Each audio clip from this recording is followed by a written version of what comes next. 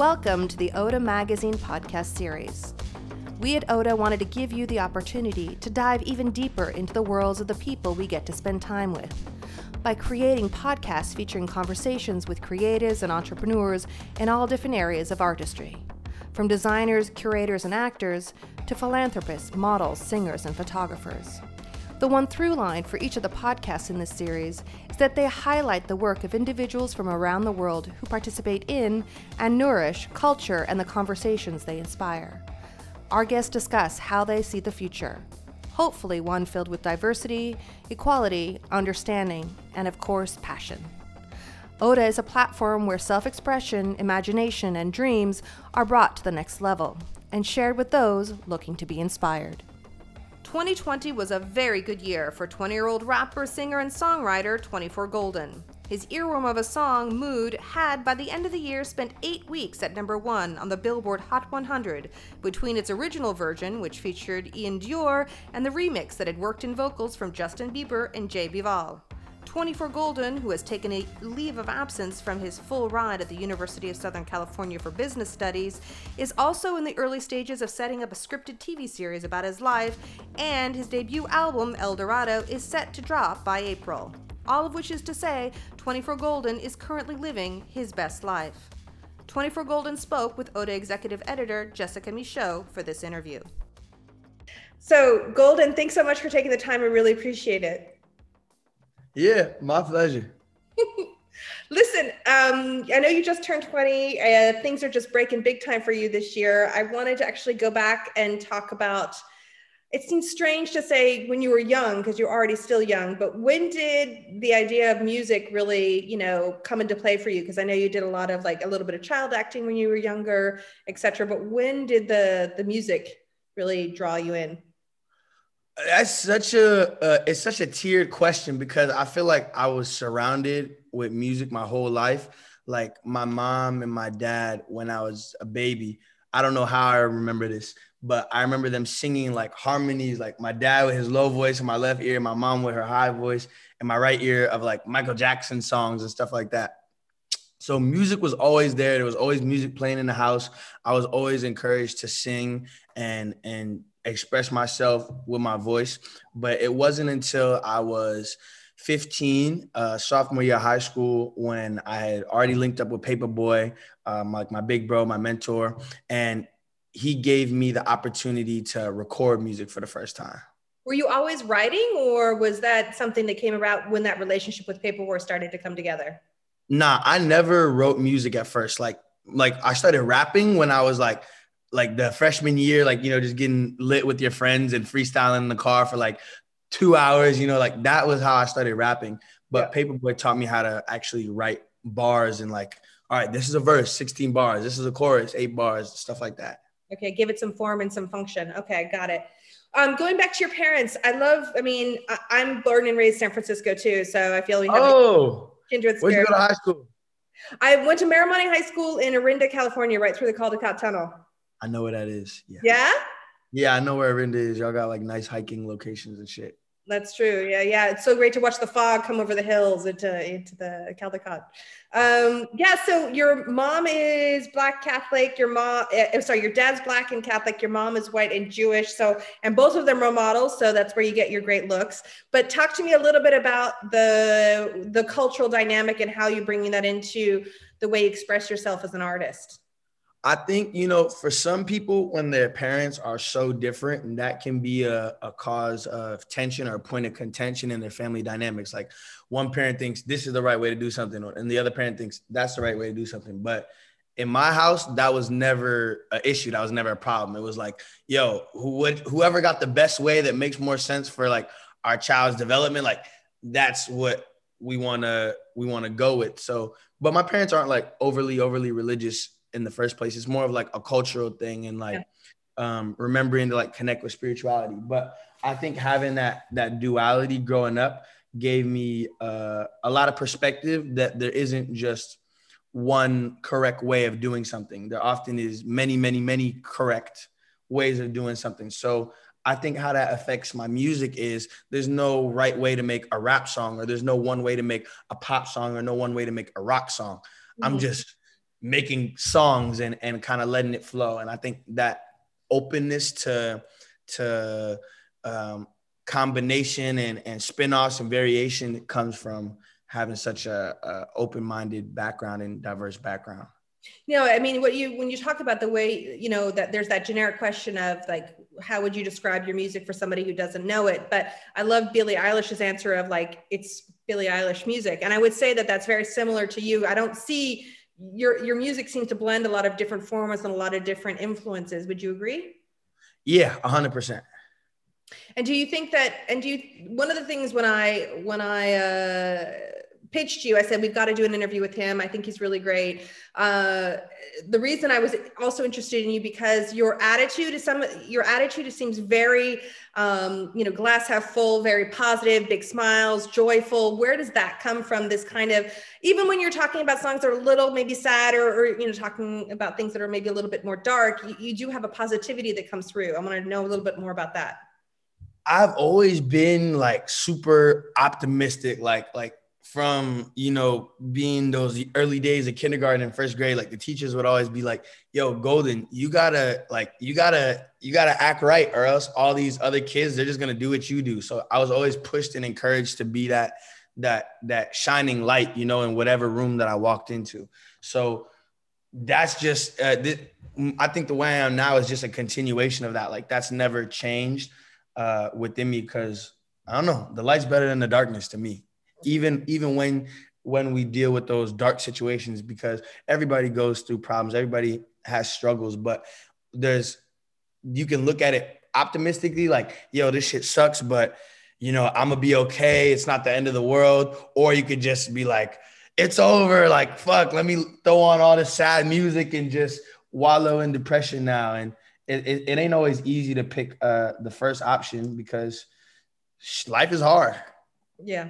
Yeah. Well, I mean, this last year has been really hard for a lot of people, although I got to say for you, it's been a pretty good year. What has 2020 been like for you? I mean, you had a number of songs do really well, and in 2019 going into 2020, and then of course Mood that just like, broke the internet, broke all of the records on Billboard. So tell me a little bit about this last year has been for you as somebody who just turned 20. I mean, for God's sake. I had a little bit of survivor's remorse, honestly, because I'm like, yo, everyone around me is like going through it right now. And like, I'm just lit right now. Like the song is blowing up, like everything is good. So that was a weird dynamic. But like, as the year, came to an end, I'm like, fuck, I really miss being outside in the normal world. Like I didn't question COVID, like, oh, why does this have to happen? Like this sucks as much in the beginning. I was just like, all right, put my head down and work through it. And now that I achieved so much during that time period, I'm like, well, now what do? I don't even get to enjoy that, head, like, I don't even get to enjoy the fruits of my labors, essentially. Mm-hmm, mm-hmm. But all of that. But I mean, you did get to do, the New Year's Eve, Dick Clark's Rockin' New Year's Eve. What was that like? Yeah, I mean, that was dope, because I remember watching that with my parents, like ever since I was a little kid. But I at the risk of sounding ungrateful, I appreciate all those moments, but I want the real life experience. Like I've never been a virtual type of person. Like I grew up in the internet age, yes, but I've always been a real life experience person. So this last year, this time period, that was probably the most challenging thing for me. And for you, what was the biggest, like I can't believe I'm here. I can't believe I'm doing this. This is just my beyond my wildest dreams moment. What has that been for you so far?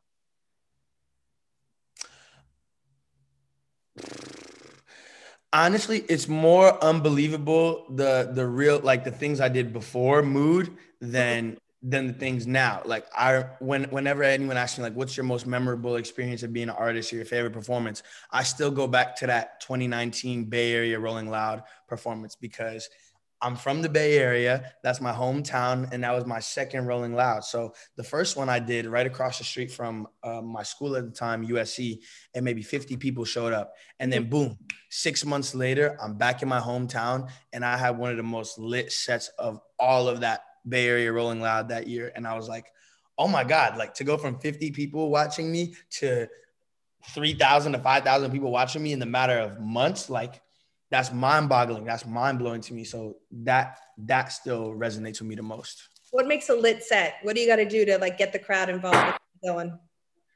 For that one, honestly, I was wilding out. Like I like brought girls upstage to like twerk. And one of them like kicked off one of the stage lights, and I didn't even realize it till after. Like the stage director was so pissed because you're not supposed to bring people up. Like I like to stage dive in my shows. I like to throw water. Basically, all the things that venues hate. Oh, don't put that in there, else I ain't getting booked. You know that's going in. You know that's going in. Okay. So let's go back to your music a little bit, because so Valentino, and then of course Coco, like, so there's a lot of fashion references. Like so what would your dream fantasy be as far as like a designer, a fashion show to go to, or designer to wear, or do you have your eye on something in particular? Like the Louis Vuitton show, I don't know if you just saw it with the amazing things that Virgil put out, those like sculptural, but I'm curious as to like, what's your like dream next fashion purchase?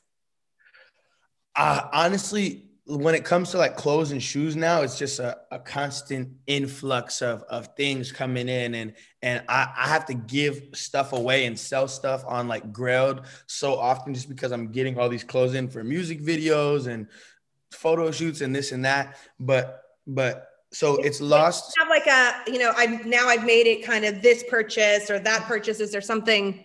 I did those, and then all the stuff that I purchased like off of that type of mentality, I don't even wear that much. Like when I got my advance for the first time in 2018, like right while I was still at USC, I remember I went and I bought 3 of these North Face Supreme collab bandana jackets, a red one, a blue one, and a black one, just because I really liked them when I was like 15 years old. And then 3 years later, I get all of them and I'm like, oh, this is so sick. And then I'm like, what the fuck am I doing with $10,000 worth of jackets, like in 3 jackets right here? And I wore them a lot for the time, but now I don't even wear them that much.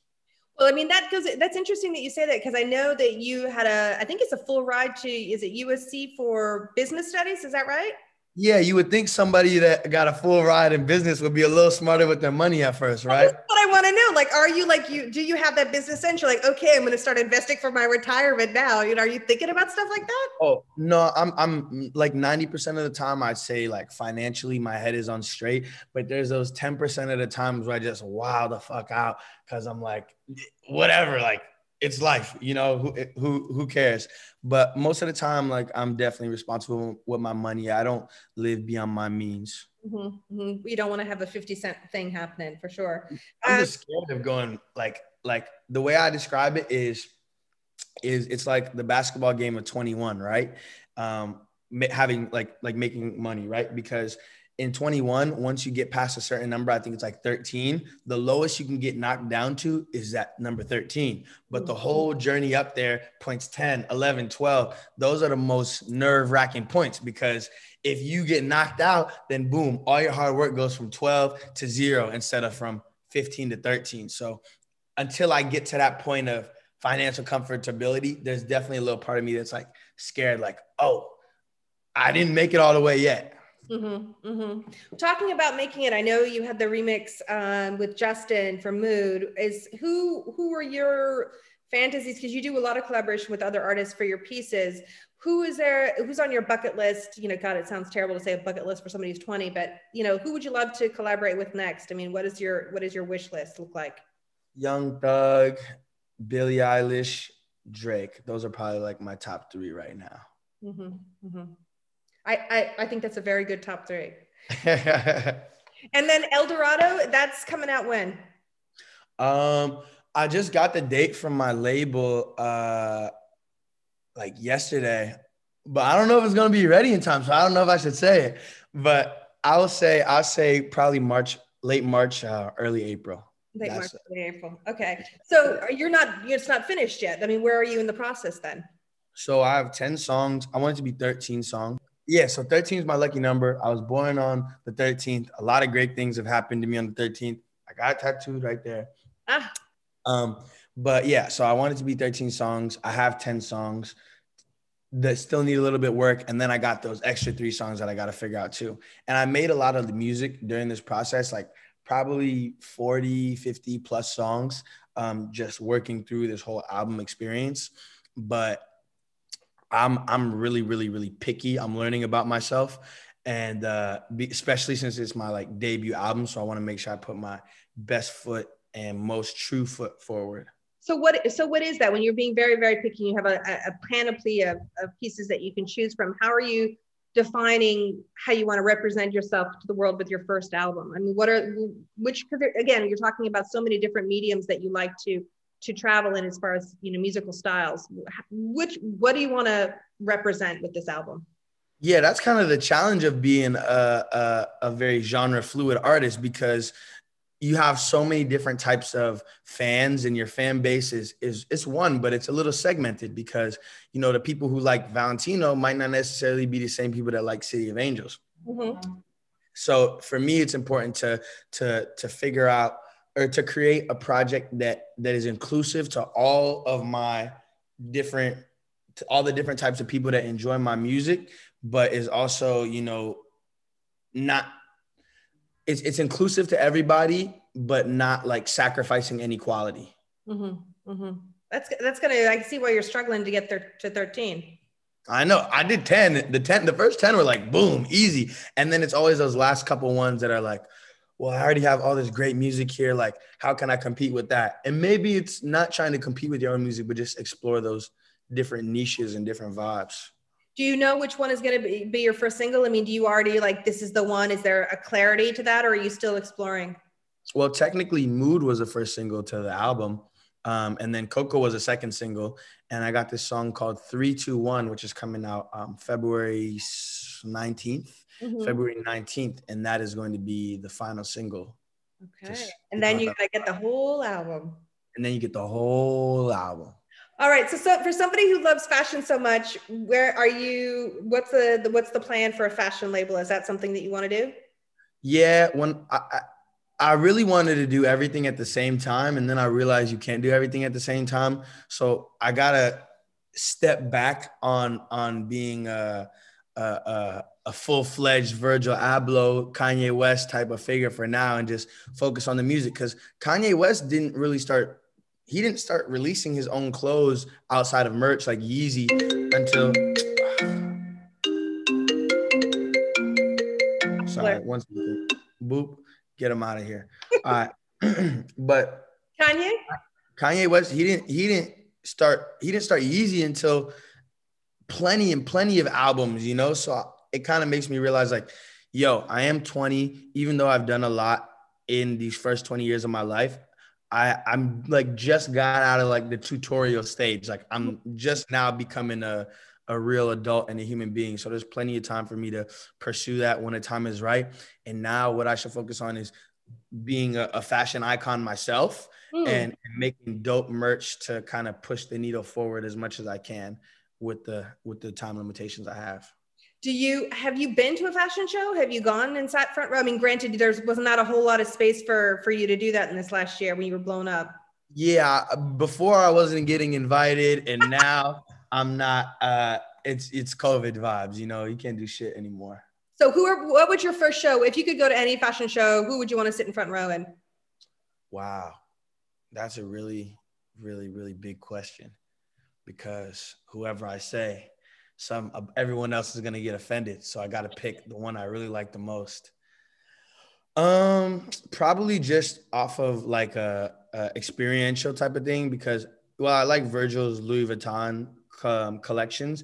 Mm-hmm. It's more of like certain pieces that stand out the most to me, because everyone likes Virgil's Louis Vuitton stuff now. And when everyone likes something, I stop liking it as much. Mm-hmm. I can't help myself. But because of the environment that he creates and kind of like the world that he creates at his fashion shows, I think that Virgil would be the most fun to go to. He's a great guy. I've interviewed him a couple of times. He's wonderful. You guys would hit it off big time. I don't know if you've had the chance to talk to him, but the two of you would hit it off big time. I just got popping this year, so I can't talk to nobody right now. Like, We'll fix that. I'll hook you up at Louis Vuitton. Listen, I also hear that there's talk about a television series. Is that true?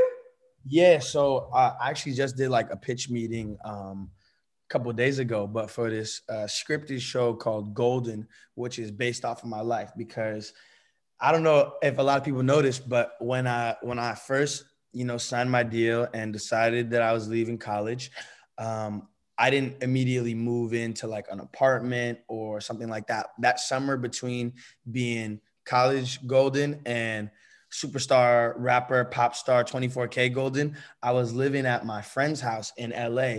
But my friend whose mom is my agent at WME for TV and film and stuff like that. So boom, I'm this kid, from one of the poorest parts of one of the most expensive cities in the world that gets a full scholarship to USC, gets a full record deal, drops out of school, and then moves into one of the craziest guest houses I've ever lived in my entire life. Not like straight up 90210 area code, zip code, like Beverly Hills Flats. And I'm just there the whole summer, just doing me, making music, going to the clubs, hanging out, partying, playing basketball, and just that like fish out of water experience leading up to as being the thing that like kicked off my career. We all thought that was a crazy.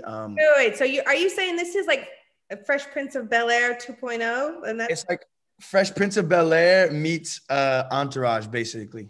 I love it. I love it. That is very cool. Okay. So you mentioned how you had the full ride, right? And you're 20 years old and your parents were like, yeah, sure. Put a pause on the full ride for business school and go follow your dream. I mean, what was the fallout with all of that? Or they're just like, yeah, do it. Bro, my parents are the best parents in the world. I put my parents up against anyone's parents on a 2-on-2 death match any day. But my dad, he was more like receptive to it because it's like, okay, like this logically makes sense. Like, all right, it was a leave of absence. It wasn't a dropout. So, let's say it all crashed and burned. I could have gone back to school and everything would be fine. I would just be a little delayed. My mom, she's a little bit more emotional. So she was like, well, you're supposed to be a college student and, you got this crazy opportunity. And I'm like, but Mom, I got an even crazier opportunity. Like, how many people go to college? A lot. You know how many people get a record deal? Not that many. Mm-hmm. So, she understood after a couple of days of talking it over and gave me her full support. But I mean, when a person like me gets that kind of opportunity, like especially from San Francisco, not a lot of artists come out of San Francisco. Very, very few artists come out of San Francisco, let alone the whole Bay Area. Yep. But when something like that happens, you just gotta take after. You gotta take that leap of faith. And so what was it? When did you felt like, okay, I'm going to make that leap of faith? Was it, when you connected with Barry Weiss, or what was that? You're like, okay, this is really something. This is going, I'm going to take this. I'm going to ride this as long as I can. I think, there's been a bunch of different leaps of faith, like going in and making that song and send in when I was 15, sophomore year, and literally spending hours texting it to every single person at my school, because that could have been the greatest rejection of all time. And I might have never picked up a microphone again. So that was one of them. Deciding to leave my home and go to LA was another one. Then deciding to leave my school, my kind of, safe zone transition place, and jump into the real world and be like a full adult after just turning 18. That was probably the biggest one though, to me. Oh my God. Yeah. Listen, talk to me a little bit about this last year. So we've, the pandemic, but I mean, we can't not have this conversation and not talk about the Black Lives Matter movement as well. I mean, how has that affected your outlook or affected your music, or has it? I mean, how's that shifted anything for you? I think it shifted more of my, just my sense of urgency, rather than my music or my beliefs, because I've always been an advocate for my people. Like ever since freshman year of high school, I've been in my school's BSU. We were planning walkouts and doing these multicultural events and charity events and stuff like that. So it's always been an issue that I was passionate about and cared about. But after, going to those protests in Santa Monica and downtown LA, and just but experiencing everything that came as a result of the George Floyd and Breonna Taylor killings, I think that clicked my urgency. Like it made me realize like, oh, I'm not just a kid anymore, that like I have a platform, and I can use this platform to deeply impact people's lives and potentially change their perspective on how they see things. Because I know all these kids right now, especially with my demographic, it's a lot of younger people, and they look up to social media stars, artists, actors to be their moral compass, and to be their guide. And my dad always told me this: with great power comes great responsibility, just like, Uncle Ben said in Spider-Man. So now I know, like, I have a lot of power now, and it's my job to use it to change the world into the world that I want to live in and that I want to see. And that if I was being born tomorrow, if I had a child being born tomorrow, that they would be fine growing up in that world.